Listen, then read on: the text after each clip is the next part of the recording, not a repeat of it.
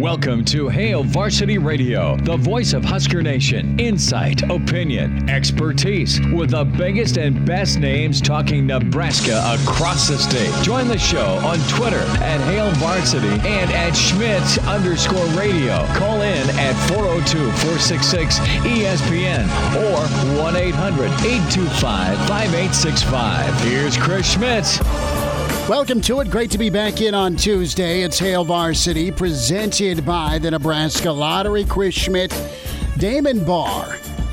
We are ready to go. Mitch Sherman's going to be with us from The Athletic. We will try and sort out the Big Ten mess, and this is not a repeat. It is not Groundhog's Day. It is just another Tuesday. Waiting for something from the Big Ten. I'm sick of maybe. I'm absolutely sick of maybe. I don't like no. So give me a yes. Don't just give me an answer. Give me the right answer. Mitch Sherman will help us find that answer with football in the fall. And you might be, if you're in Lincoln, you're wringing your ears out because it's been like the opening 30 minutes of the Goonies movie where there's nonstop rain and thunderstorms, but at least no snow. Charlie McBride's going to be with us. Coach, I think, had himself one heck of a Labor Day weekend, so excited to talk with Coach McBride here in 1 hour. Greg Smith will be with us, recruiting insider with HailVarsity.com and magazine. Get his thoughts on Mekhi Bayer, linebacker from Jersey that committed on Friday, and Greg's assessment of the Keyshawn Green situation. Big-time get for the 2020 class that has entered the transfer portal. Welcome to join us. Can get in at 466-3776, 466-3776, 800-825-5865. If you're in Columbus or Central Nebraska where you're hearing us on our great affiliates, can email Chris at HailVarsity.com. First and foremost, a thank you. Thank you to Elijah. Thank you to Damon. Thank you to Kranak. Thank you to Motzi. So Elijah said I was off Friday. And I was off. I was absolutely off. I was rolling on in to do the afternoon show and driving northbound. And there was a monster cluster bleep of traffic. And it's one of those situations where somebody's headed southbound on 33rd. There is enough room between one bumper and another to make a left turn in a monster truck. And I'm putting on down the road, and I got smoked. It would have been flagged, quite honestly. It would have been flagged as it was one of those Kenny Bell hits that we love unless it's you getting hit. So long and short of this, I did not feel well. My wrist and my palm are fine. Nothing's broken. Some of you are screaming. More Elijah, more Damon, more Kranak. I get it. But long and short of it is I got roughed up. There is probably duct tape on the automobile. And at the 12th hour, Elijah and Damon had to wear their Superman capes. Gentlemen, I love you and thank you for doing that. Saturday morning, I did not feel great. And there's a lot of Saturday mornings I don't feel great, but that's by my own doing. This was not that instance. So guys came together and covered me. Motzi had the Southeast-Southwest game Friday night. Bless his soul for doing that. But I'm ibuprofened up, nothing stronger. And away we go. So that's where I was Friday. Could have been a lot worse. So I'm very blessed and thankful. So let's get into what's happening. You don't have the votes. You do not have the votes, and quite honestly, you do not have the desire from some of the Big Ten presidents, and you do not have the desire, I think, from some of the Big Ten coaches. Walk this line with me. If you're Maryland and if you're Rutgers, what the hell do you care sitting out? You're not losing recruits. You are going to get curb stomped by the Eastern Division. As good as Shiano has been at Rutgers, they're a tire fire. And why not put off the inevitable? If you're Maryland, well, you didn't have a great year in year one, Loxley. You're 2 years removed at Maryland from being an 8-win program and almost beating Ohio State. Why go get killed early? You have Michigan. And listen, man, I watched Harbaugh march. I watched Harbaugh protest on Saturday, or at least saw it on social media. He wants to go. If I'm Michigan State, I want nothing to do with fall football. I haven't even met my team. Not even practiced with my team. If I'm Mel Tucker. So it's a mess. I don't know if this thing's at 7-7. I don't know if this thing's at 8-5. But you need 9. And you don't have 9. And saw on Twitter earlier a couple of things. One, will get into the politicians sounding off, specifically on the Republican side of the aisle from 6 different states. But 2, I mean, Dan Patrick, and we enjoyed having Dan for as many years as he was with ESPN, and I respect Dan Patrick, and Dan's the last guy there is to throw out a hot take or go with less than credible or reputable sources. I know the 12-2 thing was off, but not off completely. All right. So what do you have right now? And you have this situation where it's still up in the air. You still have a lot of coaches pushing to play, and you have continual pushback from the medical community. What you do have is very Sean Eichhorst-esque, and that is silence from your commissioner. So you either need to say no and chop the head off in finality for any hope of this October date this week. You need to push forward and have a mulligan vote so you can cover your ass because you didn't do it right the first time with the presidents, which was a wonderful Jedi mind trick. Or you need to let's go to door number 3. Imagine yourself as a Nebraska fan and how you felt after Byron Bennett's kick went wide left.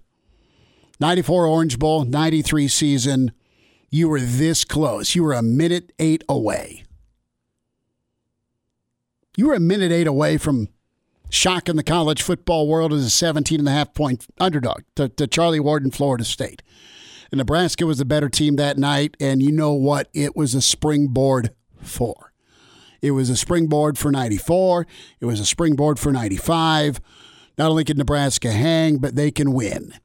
They can compete and beat these juggernauts at Miami or Florida State or Florida. And for good measure, they tacked on Peyton Manning in Tennessee in a 3 out of 4 championship run to say thanks, T.O. Ohio State is in the situation that Nebraska was in heading into the 94 season. The unfinished business T-shirt, we all had them. Okay? Ohio State has unfinished business with Clemson, with some Zebras, and they want Bama. Okay? They are not getting that opportunity. Penn State's not getting that opportunity. You've got 110 to 150 kids on about 7 programs that are not getting that opportunity. So they're either going to leave or they're going to go train, finish up their fall semester, and head to the NFL. And you are going to have an embarrassment of talent gap with this bastardized spring or December season, or excuse me, January. I'll get my facts right. This January season. So you can hold hands and play grab ass and do whatever you want to do and play with the Pac-12 and go play a Rose Bowl that means nothing.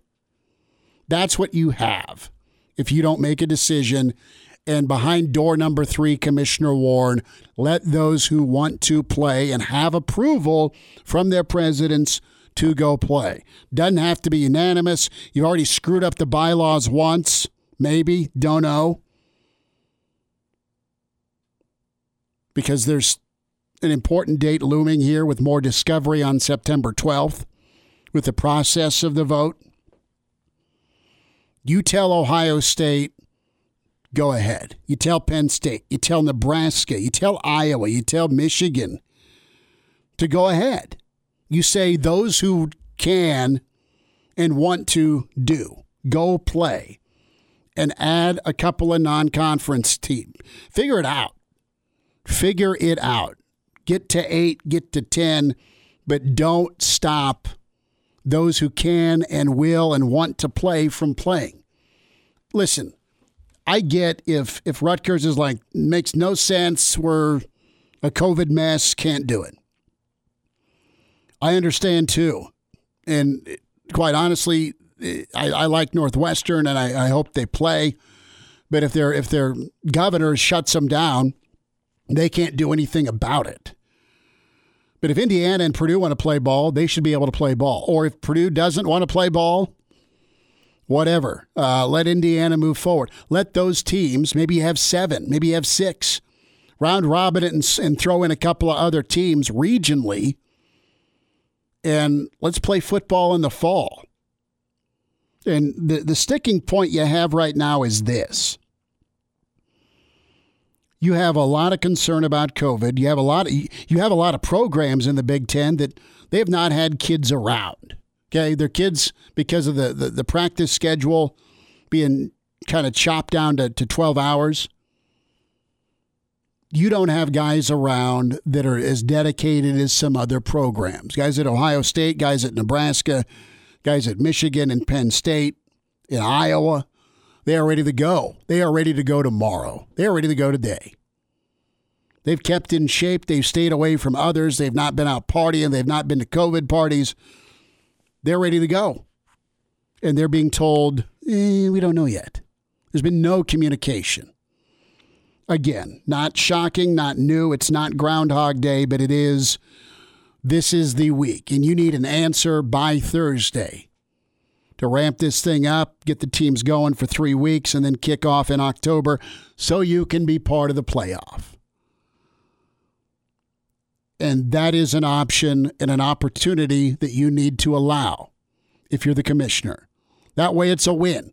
Those who don't want to play or can't get approval, you'll still collect your check. You'll still be able to keep in-person classes open and dorm rooms open, so your big payday from the students, if you're Penn State, it's $2 billion, or if you're Minnesota, or if you're Purdue, you can still cash that check from the student body and split the money up. And if you got a share like you've been doing in the Big Ten, it's just different. The reality is that some teams won't be playing. Maybe that sounds too far-fetched. I am not in favor of this all for one for all. Either they all 14 got to play or nobody plays. You can't move forward with that mindset. You need to veer off of that. To give yourself, your conference a chance to get back on a level playing field and to not have mass exodus, not just this year of guys that are freshmen or redshirt freshmen, because it's a blanket immunity deal to go transfer and you don't lose any eligibility. Your rosters may be gutted by some of your best teams, and that'll have far-reaching impacts on future seasons when we get this thing back on track. You've already had 2 punches to the face. You already have 2 black eyes that no matter how much steak and ice you put on aren't going to go away anytime soon. You need surgery. You need Ohio State to go play for a championship. And again, this is all based on what medical experts are saying and feeling. If the green light is given in Columbus by their medical people, in Lincoln by the UNMC folks, by Iowa City's people, by the Michigan Medical Facility, let them go do their thing. and they're being held hostage. It isn't fair, and it's not right, and you have no clear path forward. The other side of this is you've got an example of a really highly talented and touted kid in Keyshawn Green that you have to ask yourself, why is he leaving? Well, he ain't playing ball. He's not playing football. And if you're a kid out of Florida, and you've had a lot of kids out of Florida that have defected, despite Nebraska's best effort to tell them what can happen and will happen with coaching and camaraderie and chemistry, the long and short of it is it's hard to be away from home in this pandemic when you're not doing what you came here to do.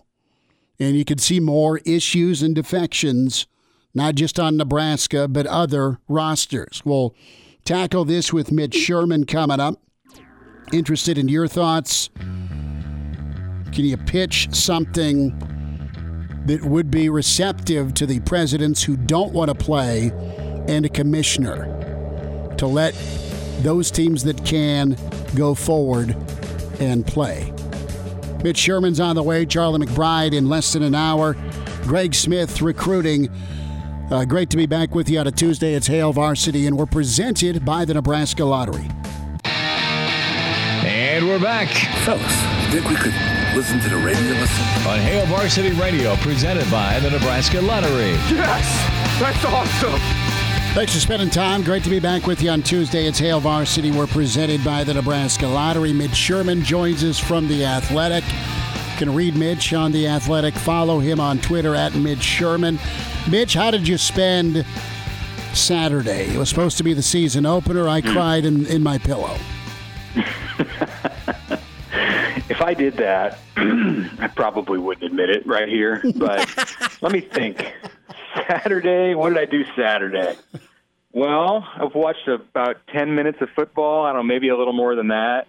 Had some Oscar's Pizza. Went with some friends to Top Golf, the new Omaha attraction on Saturday night. Not what I wanted to be doing on September 5th, I'll tell you that. But a decent day nonetheless. You found other adventures, is what you're telling me. I did. Pizza and golf, and good for you.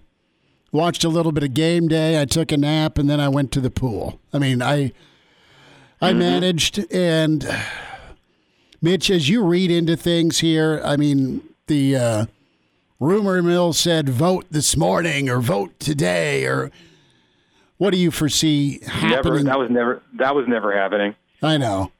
Especially after a long holiday weekend. What do you foresee here in the next couple 3 days? I mean, I'm asking you to predict the impossible, and that's read the mind of the Big Ten. Okay, well, I've been giving this some thought, so I now think, and I wonder like what's going on. It's fascinating to me, like what must be happening, like minute by minute, every hour in the Big Ten offices in Chicago. Like, are they at their desks? Are they talking about like, well, how should we run the women's basketball tournament in 2022? Let's look at some sites. I mean, are they nose to the keyboards, like trying to figure out this football thing every minute?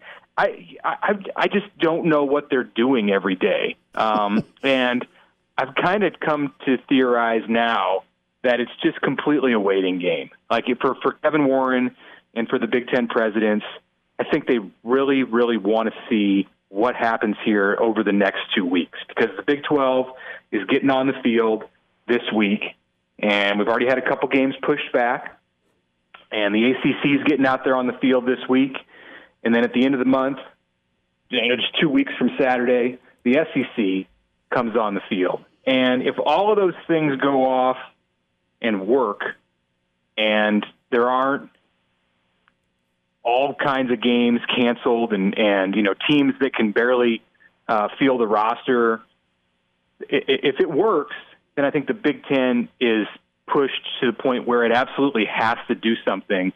And at that point, I think the soonest they could do it would be November. That I think still is like the earliest possible date. based on everything that's happening right now, everything that we know, all that's involved. They're not going to play football in the Big Ten before the end of November. And if things work out somewhat well in those other three leagues, they're going to do it. They're going to have to do it. They're going to have to find a way to do it and work through all of the challenges. No matter what, they have to find a way to work through the challenges that caused the presidents to vote for the league to cancel or to postpone the fall. If it doesn't go off as the SEC, Big 12, and ACC would like, and at the end of September we're sitting here in a mess where those other leagues can't move forward, then I think the Big Ten has bought itself some time, and they will maybe start to look more at January as a possible start date. Now, everybody wants to start. I haven't talked to anybody who doesn't want it to start as soon as it possibly can. So let's go full steam ahead toward November. I just don't think anything sooner than that is realistic.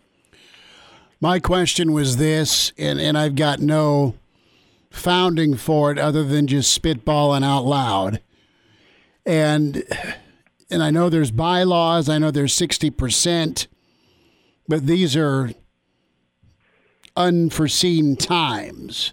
If you have medical approval and your Ohio State and your Nebraska and your Iowa and your Penn State and your Wisconsin, if you can field 6 to 8 teams that say, yes, let's go now, so we can try and position for a playoff run in our own state, our own governor, our own health department gives us the thumbs up, could you break tradition, rank, bylaw and say, you guys, you got our blessing. We've got 6 or 8 schools, or, you've got 8 or 9 schools that are going to go forward, or you have 6 or 7 or 8 that are going to go forward. The rest just can't get approval. You guys go play, make some of the TV partners happy, make some money, stay healthy for sure, and at least position a couple of your 3 teams in for a playoff discussion.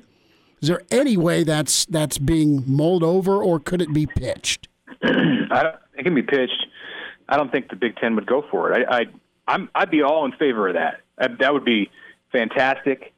Would love to see that. Would love to see some of these Big Ten players have a chance to contend for the Heisman Trophy and play in the college football playoff, even if they just get to play 8 games, which you could do starting at the end of September, early October, even the middle of October. I don't think the league's going for it. I think the league has shown that they're all in or they're all out, and right now they're all out. So if we get to a point where they decide to restart this thing and they say, all right, we're going to try to do it the week of Thanksgiving, and there are a couple schools at that point that are unable to, or say we're not willing to, we're still have these same concerns. That's about the only way I could see the Big Ten fracturing, or the Big Ten, breaking into pieces where certain schools are playing and certain schools aren't playing. And it's unfair to the schools that have wanted to play all along. It's unfair to Nebraska that it wasn't able to play in September if Michigan State, Northwestern, whomever, decides that it wants out and the Big Ten lets it get out in late November. But I think that's just the world that we're living in right now, whether it's politics or liability or whatever concerns there are. I think it's more likely that the way the Big Ten would break apart in a season, and I don't mean the league is breaking apart, I just mean part of the league is playing and part of it is not. The only way that happens is if you have teams decide to essentially opt out, like we're seeing with players now. The other way, where certain teams decide to play and go against the wishes of the league, I think it's too far-fetched at this point with everything that we've seen over the last, you can go all the way back to the beginning of this thing. Yeah. You can go all the way back to March. I have a hard time. It's 2020, Chris, anything can happen. We've seen that, but I don't envision the scenario that you brought up. playing out. No, I don't think it's likely either. It'd just be a nice compromise. I mean, you opt out, you opt in, and you move forward. You get enough of your big dogs that want to push forward. If they get approval, then would be nice. I mean, you theoretically then could force the Big Ten's hand, fine, sanction us or boot us, but you're not going to have much left over for people to want to watch on TV. I guess what the way that I would end my thoughts on that conversation are, that's not the talk that we, and I say we, like the writers at The Athletic who cover the Big Ten and cover the teams in the Big Ten, that is not the direction of things that, as really all of us see them based on conversations we've had at the respective schools and at the league level. Like if that happens, if they come out and do that, it's going to take a dramatic turnabout. And those things happen. Like they've happened this year. The Big Ten canceled its season 5 days after releasing a schedule. So that's a dramatic turnabout. There's precedent for it. But right now, based on the things that, the way that people feel and the momentum, I don't see the opting in being the direction that the Big Ten's going to go. Mitch, want to get your thoughts on the linebacker spot. Keyshawn Green, very big recruiting win for Nebraska, and Coach Frost in 2020. He has entered the transfer portal. A comment in reaction to that, and Bayers, the kid out of Jersey, watched a little bit of film on him. He's the verbal for 2021. What do you like about him? Give me a couple of recruiting thoughts. Yeah, a versatile guy. The new commit, and that's what you're losing in Keyshawn Green. It's crazy in this year where there's so much happening and yet so much not happening. To have that happen on Friday afternoon with a guy who was you could make a case that he was the most important recruit in the class, that he was the most decorated guy. Turner Corcoran was up there, the offensive lineman from Kansas, but you want to compare an offensive lineman and a linebacker who can play like 7 spots on the field, a kid from Florida who runs like crazy and picked Florida State, which is like 50 miles from his house, picked Nebraska over Florida State. It was, I don't question anybody who was more excited about Keyshawn Green than any player in Nebraska's class last year. So it's really tough, but he's the third guy from that class, from the state of Florida, to leave the program during this turbulent offseason. And I think it's easy to draw a connection there and say, these guys, when they come from far away, it's always a little bit precarious. Not with everybody, but for so many of those players. You go back and talk to players from Tommy Frazier's era who came to Nebraska in the 90s. All of them have those moments early in their careers where you question whether it's the right thing to do to uproot your life when you had an opportunity to stay close to home and play for a recognizable, powerful program and come to Lincoln, Nebraska. And, some of those guys didn't make it. And now we're in a period in college football where transferring is just so much more acceptable and so much more common. And you throw in this offseason where these players have been quarantined and, put through all kinds of bizarre things that freshmen have never had to endure before. Not surprising at all that you're going to lose a bigger percentage of them than you normally would. And that the guys who are most susceptible to falling off and not staying with the program are guys like Keyshawn Green and Henry Gray and Jaden Francois, who came to Nebraska from far away. And we're living in what was like a foreign place to them. So I think if they had football and they had all of the norms and all of the things that 2020 would have brought us, that any other year would have brought us without a pandemic, you wouldn't see those three guys, certainly all three of those guys, gone from the program. But they are, and it's a pretty difficult pill to swallow for Nebraska on the defensive side. Mitch Sherman from The Athletic. Good stuff this week from Mitch at Mitch Sherman on Twitter. Mitch, we'll talk next week. It was awesome to get caught up. Thanks for a few minutes today. Okay, thanks, Chris. Take care. Chime in 402-466-ESPN or email the show, Chris@HailVarsity.com. Just try me. Back to Hail Varsity Radio. Man, we went too fast with Mitch. We needed another 20 minutes with Mitch Sherman. Good stuff from him. Check the interview portion of Mitch Sherman from The Athletic, ESPNLincoln.com, the on-demand section, or the ESPN Lincoln Twitter handle. Going to have that posted up from Damon. Damon's a bit quiet today. Damon, are you frustrated about your man, Sir Yacht? I'm frustrated that certain things didn't come into fruition over the weekend, you could say. So you and Elijah were going to put money down, your money, that you'd have some sort of vote, and we'd be shooting silly string all over each other. Maybe I'd be willing to put more of Elijah's money on that than my own, but it was certainly a hope that I kind of it got the best of me, I think. I'm with you. I'm deflated, and you just don't have the votes, and you've got people dragging their feet, and the biggest concern from the presidents and chancellors is keeping your larger paying customer base paying. That's your students. It's your graduate students. And if I'm Fox,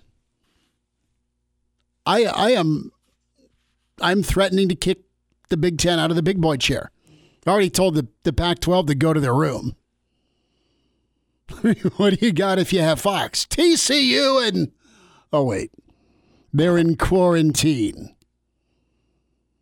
Man, at least we have the NFL.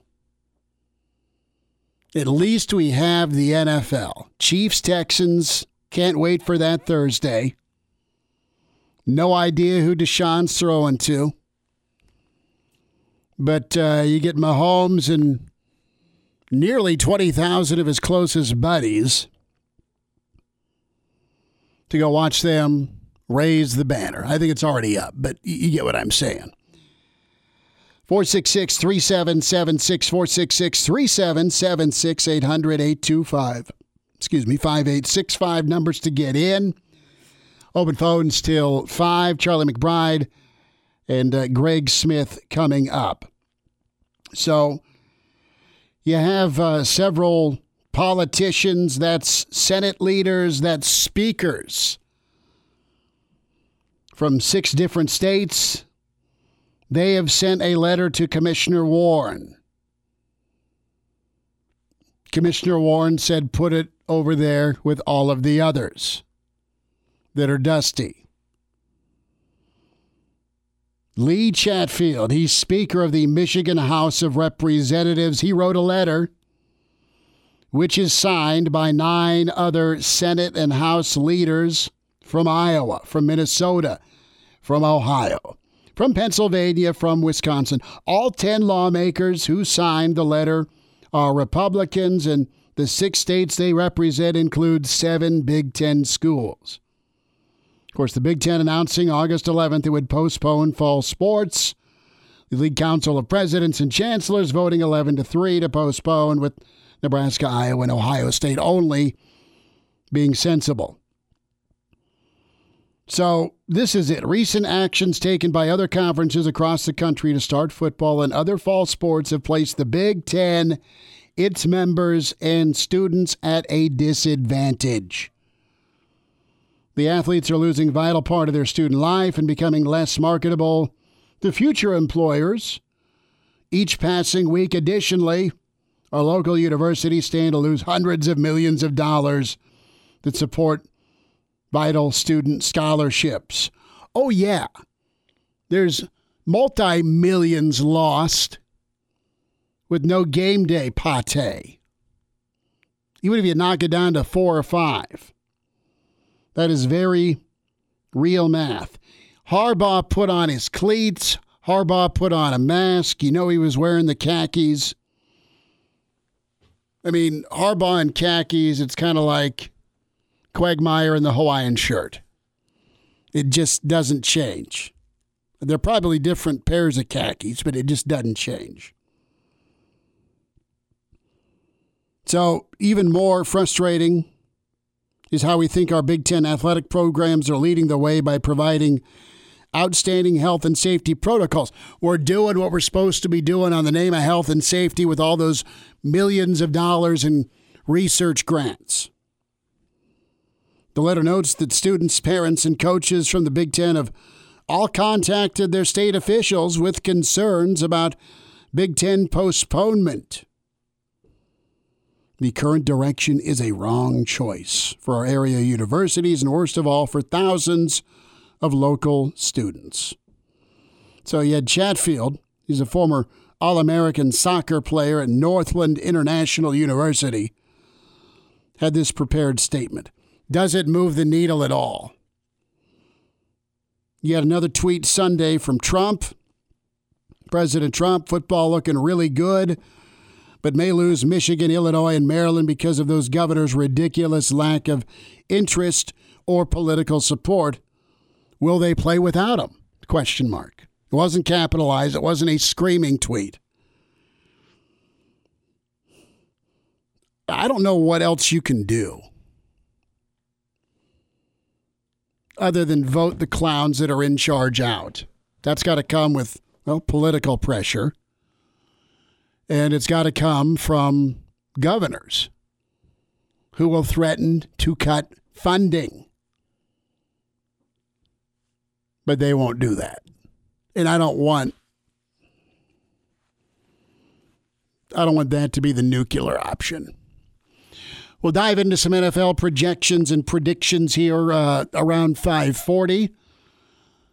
Damon and I will tell you who's going to the playoffs. Damon and I will tell you who's going to the Super Bowl. And, how about this? You had a number of Huskers find their way onto rosters. Yeah, the Davis twins were late-round draft picks, and I was really happy to see Khalil land on Tampa, made the 53-man. That's impressive. That's hard. That is hard to do. It's hard to make that roster and that defensive line, and it's really hard to do it as a 6th-round pick. He is fantastic, and he'll be playing in position, not out of position. But you go with what you got. You've got Carlos in Pittsburgh, and then you got Darian Daniels that made the practice squad. Happy for Lamar Jackson as well. Lamar's no doubt a little frustrated he didn't make the squad, but at least he got re-signed. At least he got re-signed to be on the practice squad. Same for Stanley Morgan. That sucks for Stan. He's a guy that got elevated to the game day roster later on in the season after his rookie year. But Stan's a guy they love, and don't kid yourself. He may find his way onto the active roster, depending on what happens. Cincinnati's got a lot of wideouts. So there's that. We'll wind down hour one. Hail Varsity Radio. We're presented by the Nebraska Lottery. And now, back to Hail Varsity Radio. One final time, we have moved the Monday with Charlie to a Tuesday with Charlie. Coach McBride coming up in 10 minutes. See how his Labor Day weekend went. Thoughts on football moving forward. Reminder about drinking and driving. 1 out of 3 fatal crashes involves an impaired driver. Driving drunk, buzzed, or high is never acceptable, and law enforcement officers working around the clock to stop that with sobriety checkpoints and saturation patrols. As a driver, make that correct choice. A non-alcoholic drink and have a pre-selected designated driver. Be smart. Start the conversation. Who's driving home? Brought to you by the Nebraska Department of Highway Safety Office. So Austin Ward, formerly with ESPN, he covers Ohio State. He is citing multiple sources confirming to Letterman Row, and that's who he works for now, covering Ohio State, that the Big Ten Commissioner Kevin Warren remains in contact with White House officials. But the league has not accepted any COVID-19 19 tests, or made any additional requests for help to play ball this fall. Reach out, please. This is getting awful. It's already beyond. Okay, so we will talk a little bit about recruiting and that homesick factor that I think Nebraska's run into with a lot of the Florida kids. We will talk about this defense and kind of the body build type they're going after for linebacker. And you've got athletes, and with Bayer, this backer they got out of Jersey, he is so good side to side. He's 6'2", he's 220. And a really nice write-up by Greg Smith on Bayer with his high school coach. But just kind of you're going after an athlete that is physical and tough. And you had a guy that can play a lot of spots for you in Green that left the program, and that makes you sick if you're a Nebraska fan. You wish him well, man. Because the reality is this, you've got kids that get here from all different parts of the country, and the thing that really makes them tick, that makes them just who they are, they're more than football guys, obviously. But the thing they love doing, if you get a right kid, they love playing ball. They love practicing. They love hitting. They love tackling. And they want 90,000 on their feet. What wasn't going to happen this year with the 90,000 part. But man, oh man, to not have ball and to kind of sit back and go, what am I doing here? I get it. Totally get it. So we'll get into some of the nuances defensively with body type and size and speed and what Nebraska's been targeting. Excited to chat about that with Coach McBride. Greg Smith will have a full recruiting rundown. So Nebraska in the market for a nose guard? You bet they are. Is one on the radar? Yeah. Is one close to being off the radar and in red? Nebraska's battling for a couple of big-time nose guards as part of this 2021 class. Greg Smith on the way. Hour 2 next. It's Hail Varsity presented by the Nebraska Lottery. Welcome to Hail Varsity Radio, the voice of Husker Nation. Insight, opinion, expertise, with the biggest and best names talking Nebraska across the state. Join the show on Twitter at Hail Varsity and at Schmidt_radio. Call in at 402-466-ESPN or 1-800-825-5865. Here's Chris Schmidt. Thanks for hanging out. Hour 2 at Hail Varsity. We're presented by the Nebraska Lottery. Chris Schmidt. Damon Barr is in. Find us on Twitter at Schmidt_radio or at Damon Barr. That's 2 R's. Coming up, some recruiting thoughts with Greg Smith. We welcome in Mr. Blackshirt. It's a Monday turned into Tuesday with Charlie. We say hi to Coach Charlie McBride. Coach, how was the holiday weekend? How you doing? Oh, it was good. My son came. One of them came from Arizona for the weekend, and the other, Jared Tomich and his family, came over for 3 days, and we just sat here and took our diets and threw them out the window. Well, that's what I like to hear. And Tomich has a farm, doesn't he? Huh? I said Tomich has a farm, doesn't he? Yep, he does. Well, my point is, did he bring the meat or did you provide? Oh no, listen, he loves to cook, so he brings the meat, he cooks, and we went all the way from what they call tri-tips to brats to the next day, and corn, and the whole deal, and nobody could. Everybody had to go for a walk after dinner. I bet. Well, that sounds awesome. How is old Tomich doing? Good. He's in great shape. He's lost probably about 30 pounds, and maybe even a little more over the last year, and he's doing good. He looks good. That's awesome. So you're telling me he can go get a sack for you? Yeah, he'll. All you have to do is just tell him what to get a sack, and he goes and gets one. Okay, well there you. It's easy. Can he go get a commissioner to change his mind? Let's take it a step further. He was a little. He feels the same way. He's. It's kind of you go through a period of, I guess, of getting a little sore, upset, and pretty soon you just feel sorry for the guys. It's a shame that they can't at least try and find out how it works, because it seems like other schools are doing it and testing and doing the things that need to be done, and I'm sure that somebody will maybe get sick along the way, or I know that one school they had said there were so many guys, and then the test didn't come out right. Mm-hmm.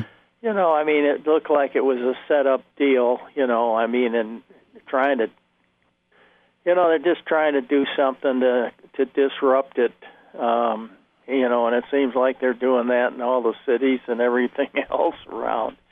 But I think I feel good about all the teams that are playing. Mm-hmm. They got some guts, and they did it, and the Big Ten has a few schools that lost their guts, and their presidents decided that they didn't want to take a chance, and that's the way it goes. Charlie McBride's with us Mondays with Charlie. We're talking to Coach on a Tuesday, holiday weekend. So, Coach, what do you do if you're Coach Frost when it comes to keeping the kids' morale up, to keep them motivated? Well, I think it's hard. I think a good example is, I think in the last day or two you've lost a good player that decided that heck, he's going to go somewhere where they're going to play. He didn't know for sure. I don't know the reason is. Mm-hmm. I don't. I've always had a feeling that those kind of people are thinking about nothing but themselves. If you want to use the word disloyal, then that's fine. I've always thought a commitment was a commitment, but it doesn't seem like it is anymore with some of them. And most of those guys end up, not doing anything. And a lot of people realize that, and I think other coaches, head coaches that have winning teams, look at guys that quit somewhere and are coming over and want to come to play for you. They don't take them. So it's kind of a strange thing, but I think there's a lot of coaches that just have that built in their program that they're not going to take quitters from other schools. I look at Keyshawn Green, and I think there is some family stuff going on. He's quite a ways from home. And Nebraska did a marvelous job to get him here. They beat Florida State and they beat Miami out for him. I don't know where Green's going to end up, but man, he was going to could have been something really nice for Nebraska. Coach, you've had to deal with a lot of kids over a lot of years, and say you get a kid out of California or Texas or Jersey or Florida, and they always kind of have a moment, don't they, where they get homesick. How did you deal with that? No, that's par for the course. I remember doing the same thing, and then you got this thing that the coaches that recruited us in my class was fired after our freshman year, and he had a winning record. But he got fired because he couldn't beat Oklahoma. And then he lost a game to the Air Force Academy, which wasn't a good idea in Colorado. So bet not. That kind of ended it. But there were some thoughts there, and then the guys, a lot of us just sat down and said, "What are we thinking of?" We came here because we wanted to be here, and so that turned out to be nothing but a thought. And that's just the way a lot of people think. I think it's just the shock of being away from home for the first time. A lot of them, especially, realize that maybe that I just feel more comfortable there. I think a lot of times when players go from the north to the south, Mm-hmm. and get in a school that has heavily populated from that particular state, it's tough duty, to do that unless you're, like great quarterback like they had at LSU, and a thing like that. That's a different deal. But just the normal position player comes down, and it's kind of hard to do that. So maybe he got involved more with his family a little bit, Mm-hmm. and maybe did it with their will. I mean, Sure. they wanted him to do it, and that might be the thing, that turned it over.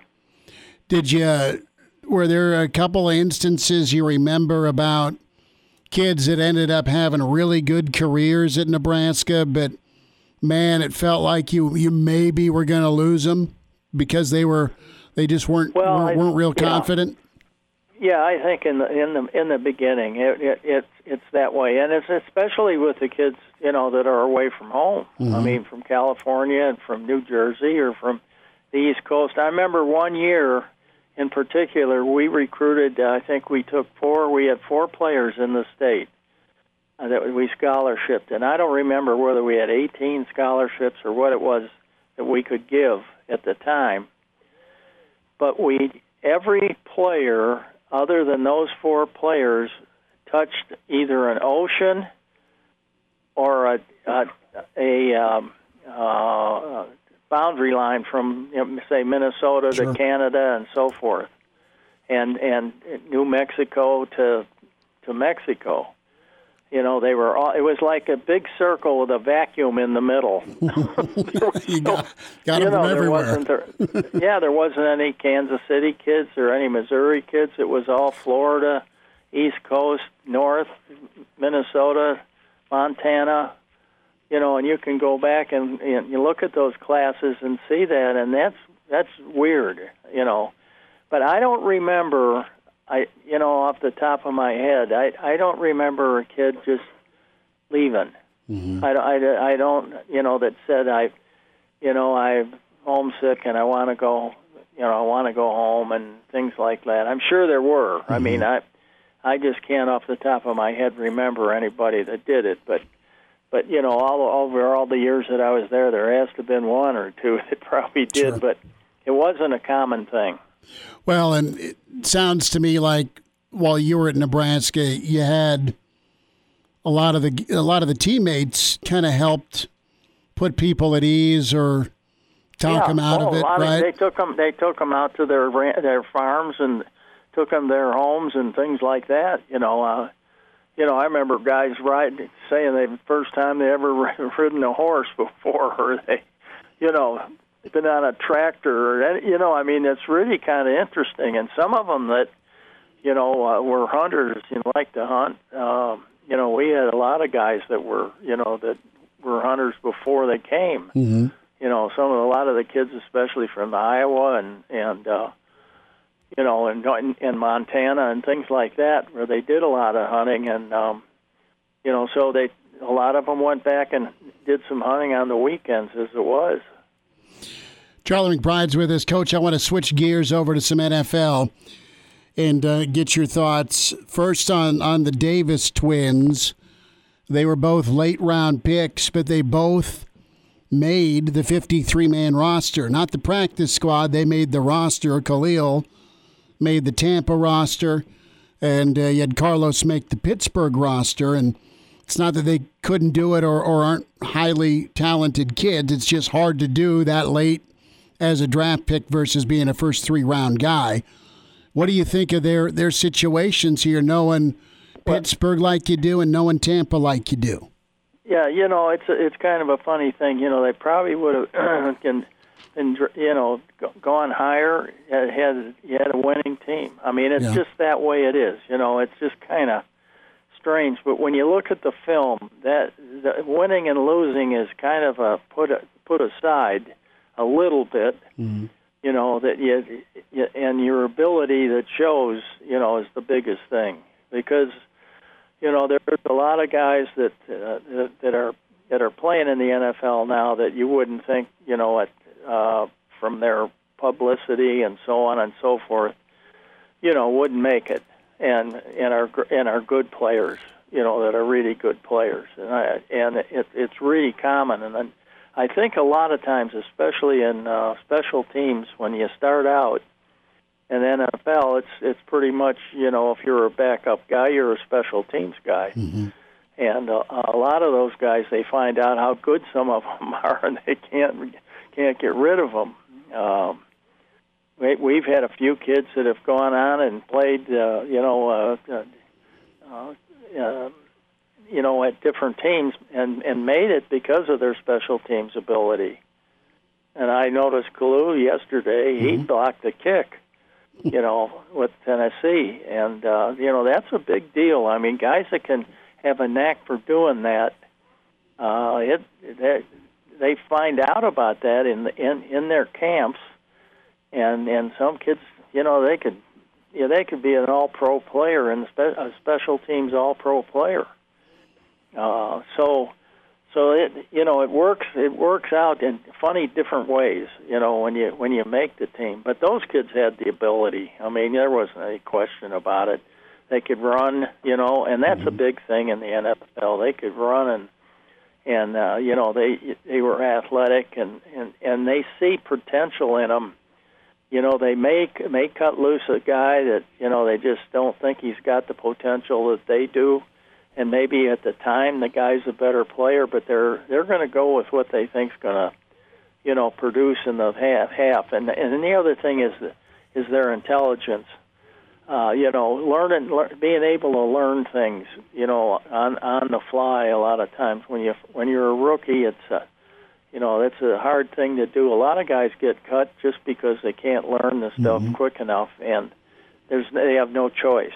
And then they turn out to be a good player somewhere else because they're getting into it and they're starting to realize what it's all about, and they really start, you know, studying and figuring it out. Some guys just go in and think, well, I'm going to make it because of my ability, but you can't make mistakes. I mean, you know, that's a big deal, you know, when you're in the NFL.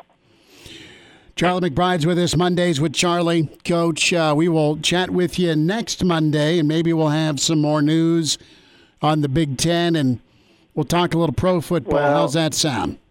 Let's just hope it all works out for these kids. I mean, it's really important to them and their families, I think. So, I don't know, but we'll be hoping that, you know, there's maybe some presidents calling other presidents and talking to them a little bit. That'd be good. You know, I think the financial thing is the biggest thing too, and so that goes takes some places, and you see right now that there are schools having to drop, varsity sports. You know, I mean, that's not fair. No. And it's just, you know. Okay, I'll talk to you next week. Coach, you take care. It's good to chat with you. Okay, thanks for having me. Bye now. There he is, Mr. Blackshirt, Charlie McBride, Mondays with Charlie. Some great insight there on the Davis twins, their situation, and the why. You know how they can make a team. Their upside, and that was the talk. Hey, they could be steals. Well, good for those two. Getting the 53-man roster nod.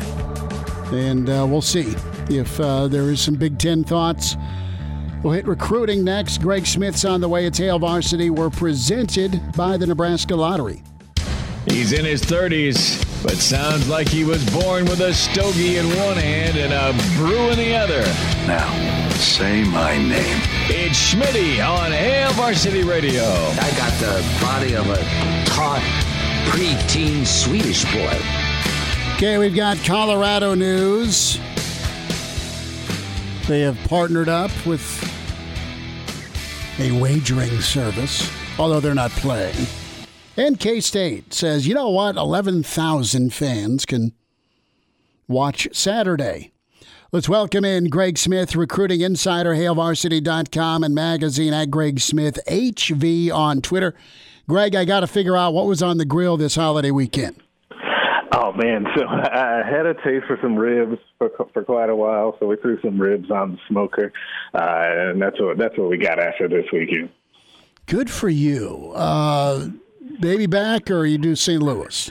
Went baby back this time. I usually do St. Louis. I just prefer St. Louis for some reason. I know a lot of people like baby back, but I wanted baby back this time, so that's what I went with. A little Dr. Pepper marinating in there. Like, that's pretty good. Well, good, man. Good, man. Well, that's awesome. That's awesome. No time like, Friday night to say, hey, I'm in. Nebraska getting another commit for the 2021 class. Mekhi Bayer is in. You spoke with his coach. Give us the lowdown here on what Nebraska got. Yeah, Nebraska got another kid out of Jersey, 6'2", 220. Start off in the inside linebacker room with Barrett Ruud. And his coach he raved about his versatility. He said he lines up at defensive end for him, lines up at inside linebacker, outside linebacker, a little bit of everywhere, just because offensive coordinators put so much attention towards making sure they game plan around him. But interestingly enough, that wasn't the thing that necessarily caught my eye, even though that was great in and of itself. It was that his coach told me that Nebraska staff sees Mekhi as a guy that could be a future captain in Lincoln, just based off of his leadership skills, the way that he handled his business during the recruiting process. In particular, like some of the questions that he was asking of current players about kind of the work ethic of the team and kind of, how they like to go about their business week in and week out. They were really impressed with him on and off the field. So instead of the vetting process, hey, are you am I a fit for you? It was kind of flipped around. Are you a fit for me? Because it sounds like Bayer's standards are pretty high. He's a Jersey tough kid. You've got the size. But when it comes to just that mentality, he's a guy, and you hear it all the time, and it's not a cliche, but it's more of a lifestyle requirement to play football at Nebraska. Do you love the game? He sounds like he fits that pretty well.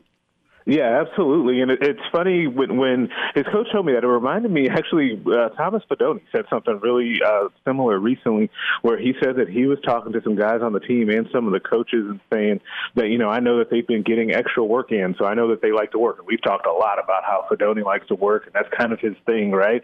And so the more of these types of kids that you can get on Nebraska's side, the better off things will be all around for the program. What sticks out on film about Bayer, and when you kind of pinpoint him at Nebraska, you mentioned the versatility, but inside backer, where do you think he can thrive? Why do you think he can thrive at that spot? And what are some alternatives here? What did you like most about his film? Yeah, well, one of the things is he moves very well laterally. He's good side to side. He's good in coverage, and he's good blitzing as well. They run a defense that likes to get after you, likes to attack. They like to disguise, so he's got a high football IQ as well. But it really jumps off that he's sudden. He can really, close the gap quickly, and that lateral quickness and movement is something that I think that will come in a lot of handy for Nebraska down the road. Greg, who did Nebraska beat out for him?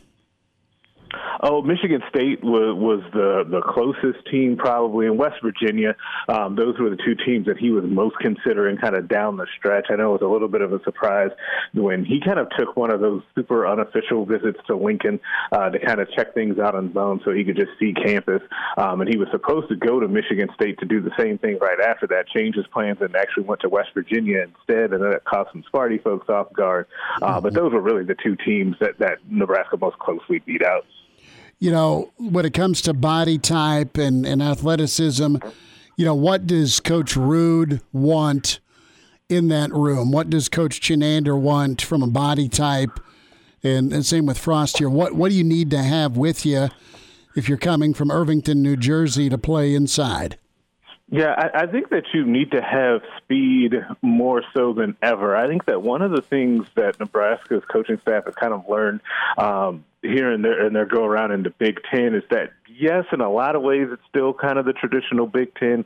But on the other hand, these offensive coaches in this league and the teams in this league are so good at being able to key in on weaknesses. And if they know that your backers can't run laterally or can't cover, as we've seen in recent years here with some struggles of pass coverage, they want to get that cleaned up. So I think it's a prerequisite now that it's not just, your defensive backs or your outside backers that need to be able to run. You need to be able to go at inside backer as well. You need to be a smart football player so you know how to anticipate and read and react to plays as well. Does he remind you of anybody? Boy, off of a kid that Nebraska didn't get, he reminds me of Malik Reed, who actually went to Wisconsin from last year's class. I'm trying to think of a guy that he reminds me of that's playing on Saturday, so I'm kind of drawing a blank. But I just remember thinking that he reminded me of Malik Reed, who we talked about out of Arizona quite a bit last year. Well, you know what? That's okay to say, hey, he's kind of like a Wisconsin backer. I mean, people will be like, yeah, that's all good. Greg Smith is with us, recruiting insider, HailVarsity.com and magazine. Greg, as we look at Nebraska here, winding things down, I want to get your take here before we jump into, some of the needs for Nebraska to round out 2021. What's your assessment here on Keyshawn Green? What's the story? Boy, it's a tough situation, and I think that when guys come to Lincoln or anywhere really, you've kind of seen it a little bit around college football, you got young players leaving faster than ever. And when you don't have football and you don't have that structure, it's a heck of a lot easier to get homesick or to notice those things that you may not like as much about the town that you just came to versus where you came from in Florida in particular, right? So I think that not having that structure and not being able to being in the mode to prepare for games really hurt, because that just magnifies any of that homesickness that you might be feeling. And I think that might have been a situation where that ended up getting Nebraska in the end with Keyshawn. Is Keyshawn a guy that maybe burn out? Possibly. I think that there is a chance that, you don't see him play anymore, which would be too bad for him. I want to say, it would be too bad, because I don't even know the words, just because you think of a guy that had as much promise and potential as he did, kind of went to the All-America Bowl down in San Antonio and played really well, was a standout in that game, a kid that Nebraska thought had all-conference type of potential. That would be a really unfortunate turn of events for us.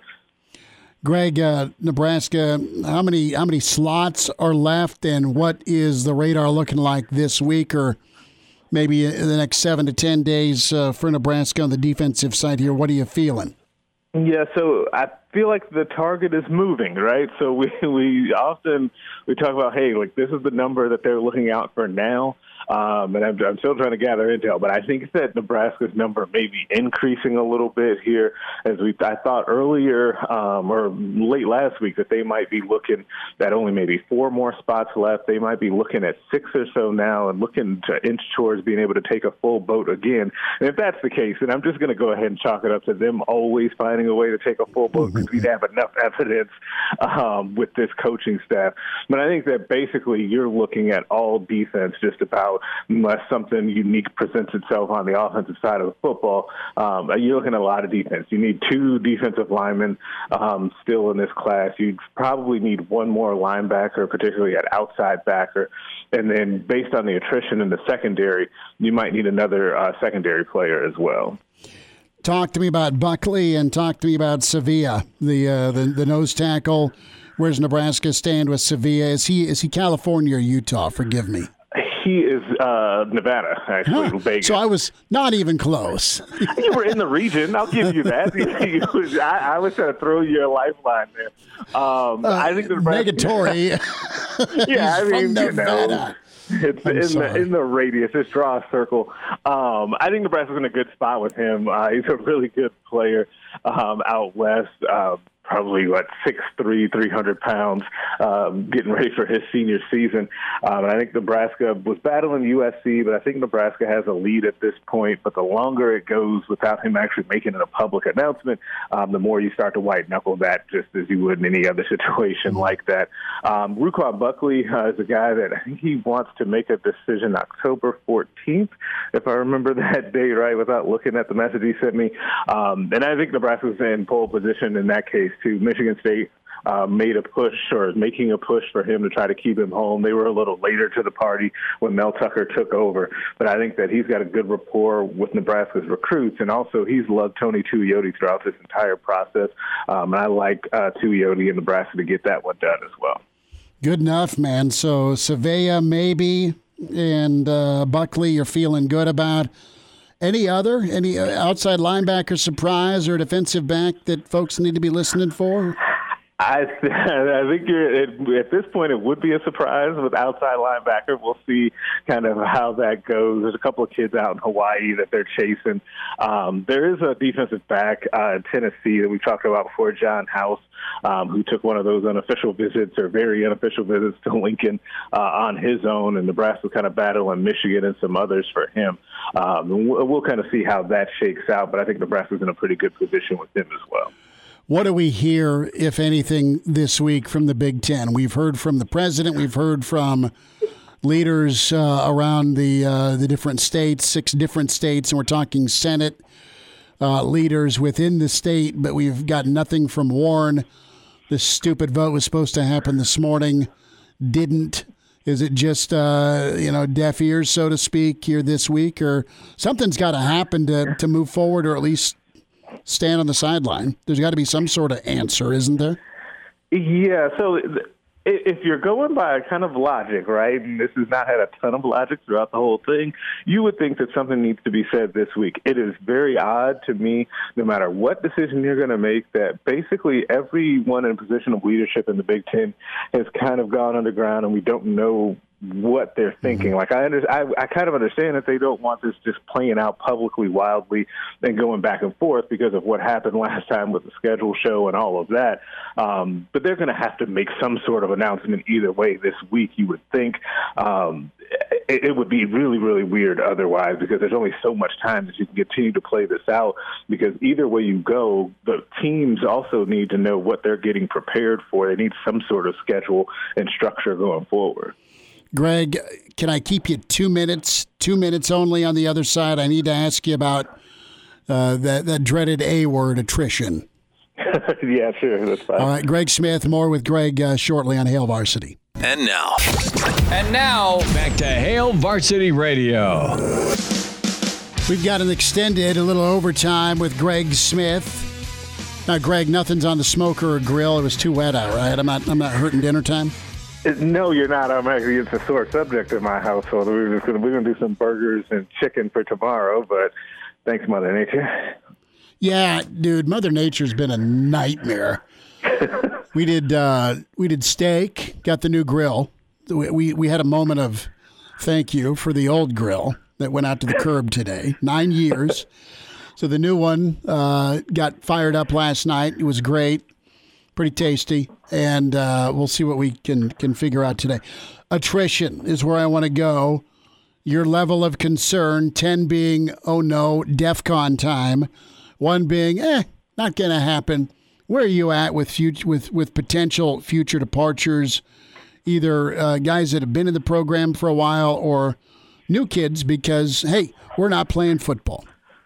I would probably put it at a 4 or a 5. Like, it's not anything like where I would be super worried, but I do feel like, given, the little bit that we've seen, or medium bit that we've seen here since this last recruiting class came to town, with the uncertainty kind of swirling around the conference, like, I do think that it has to be a little in your mind a little bit.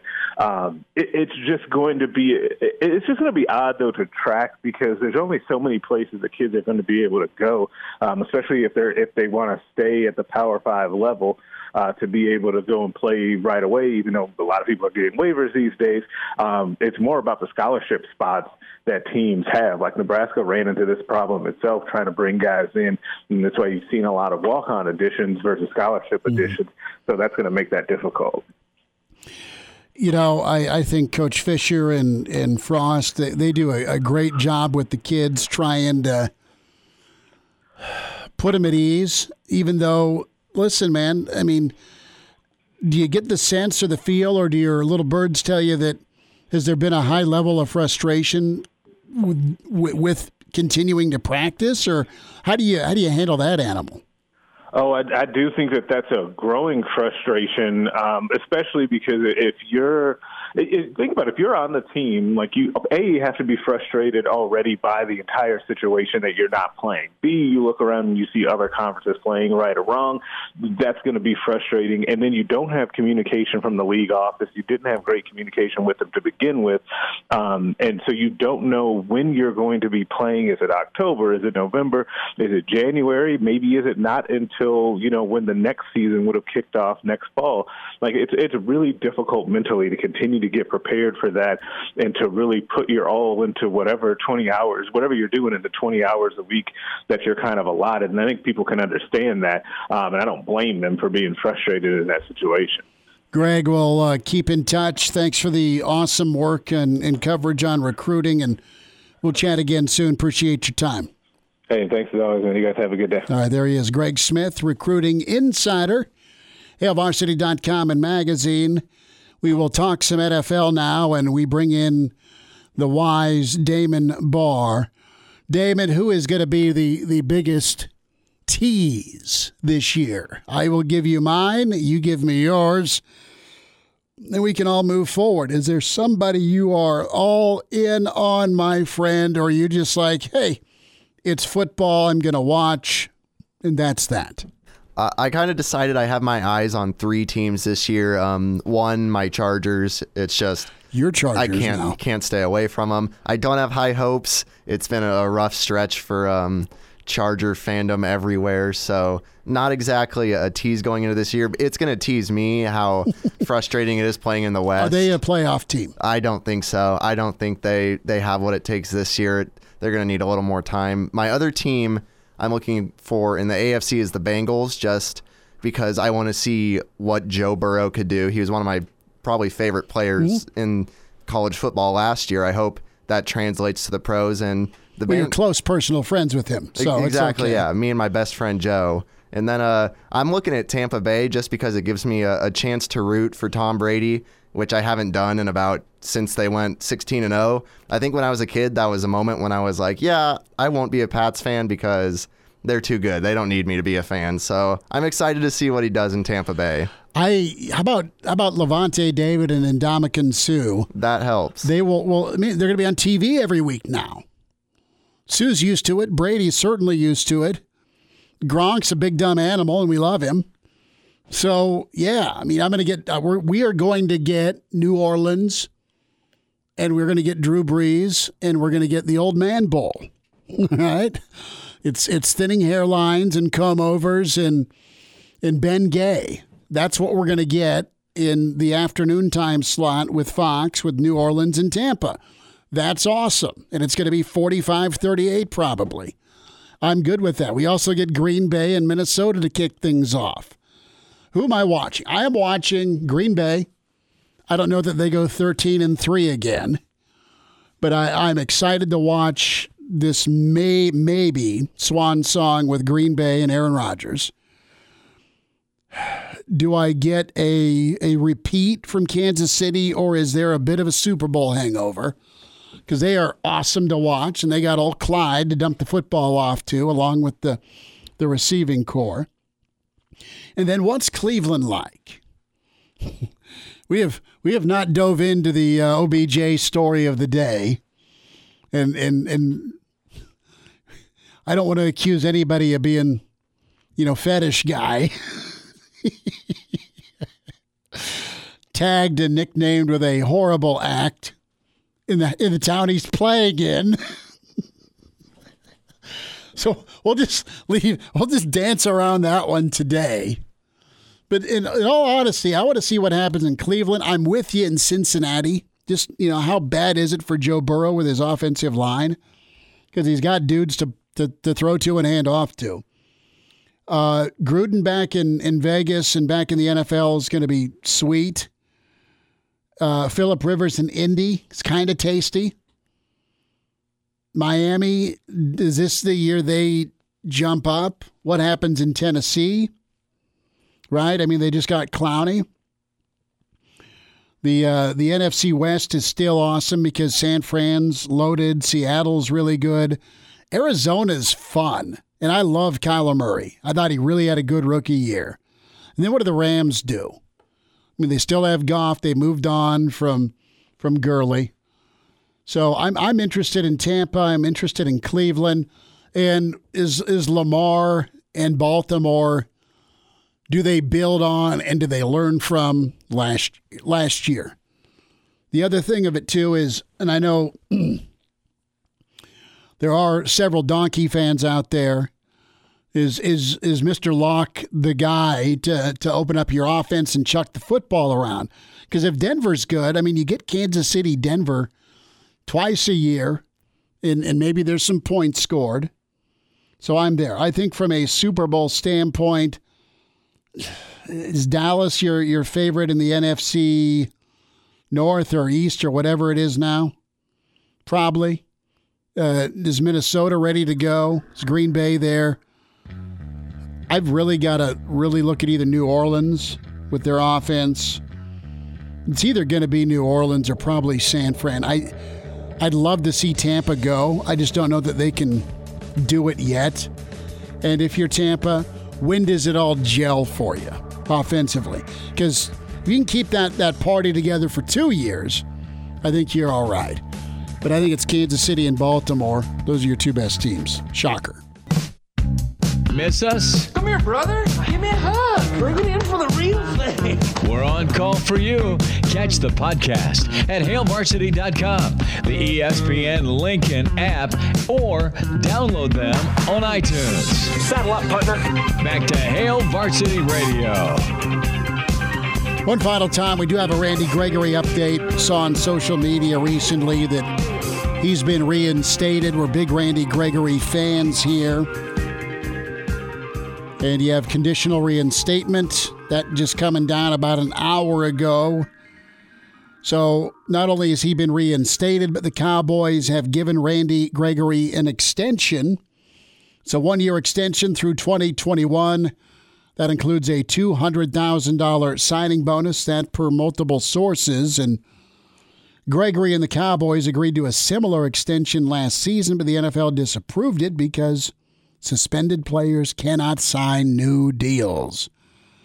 So, the Gregory reported to the Star for the first time on Monday for COVID testing. He will be able to participate in workouts and in meetings, but not practice till October 5th. He's eligible to return to game action October 25th at Washington because he's on the commissioner's exempt list. He is being paid, so Gregory set to make $955,000. This is part of his rookie deal, but he's essentially been fronted some signing bonus money after not earning a salary last year. If he's on the game day roster for 6 games in 2020, could make up to $2.1 million in 2021. So you had Randy that was on indefinite suspension for multiple violations of the league's substance abuse policy. That goes back 5 years. When Randy was playing, he played 14 games in 2018. He finished with 6 sacks, second on the team. He has missed 30 or 32 regular season games between 16 and 17 due to suspension, and he played in only 28 of the possible 80 regular season games. So you've got McCarthy and Nolan. They've not had any talks, but they're excited to see Randy. You have Marinelli that is not there any longer because he was there and part of the draft pick. And it was really good to hear from Randy the week before the draft when we had him on. Haven't had much contact with him since, and that's been a while back, but always love sitting down with the guy at the stadium on media days and just talk, man. He's a good dude, and I hope those demons stay away because he's a talent, and I hope he's been pretty upfront with the mental health side of things for him. So good on Randy getting reinstated. Go do your thing, RG, and let's stay in the league and make some plays. More importantly, do your thing off the field and stay straight and narrow and with that support group around you. So good news for Randy Gregory. Good news for Malik Collins, the one of the captains voted on by his peers as part of the Vegas captains for Chucky and company. So good on Malik. We are done. Quick show. Good show. Thanks to Charlie McBride. Catch his interview and thoughts on homesickness with recruits and players. Mitch Sherman's phenomenal. Good to get caught up with him. Greg Smith nailed it as always with the recruiting. Back at it tomorrow, 4 o'clock with Hail Varsity, presented by the Nebraska Lottery. See ya.